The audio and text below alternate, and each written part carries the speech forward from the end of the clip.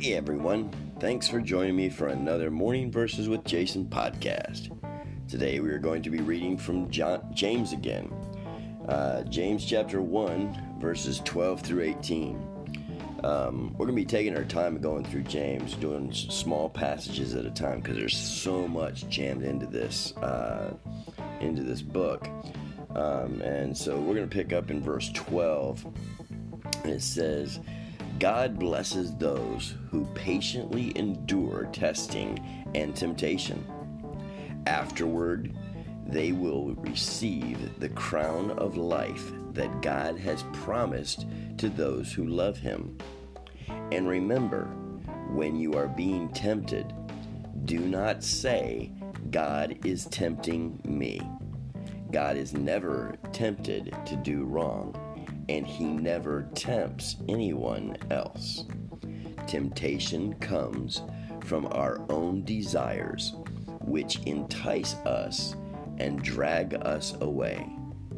These desires give birth to sinful actions, and when sin is allowed to grow, it gives birth to death.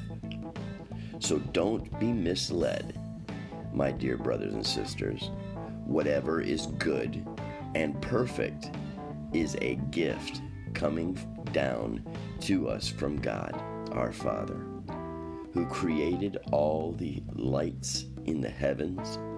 He never changes or casts a shifting shadow. He chose to give birth to us by giving us His true word, and we, out of all creation, became His prized possession. That section there where it talks about how sin, the sinful actions, these desires that we have turn into the sinful action when they're allowed to grow.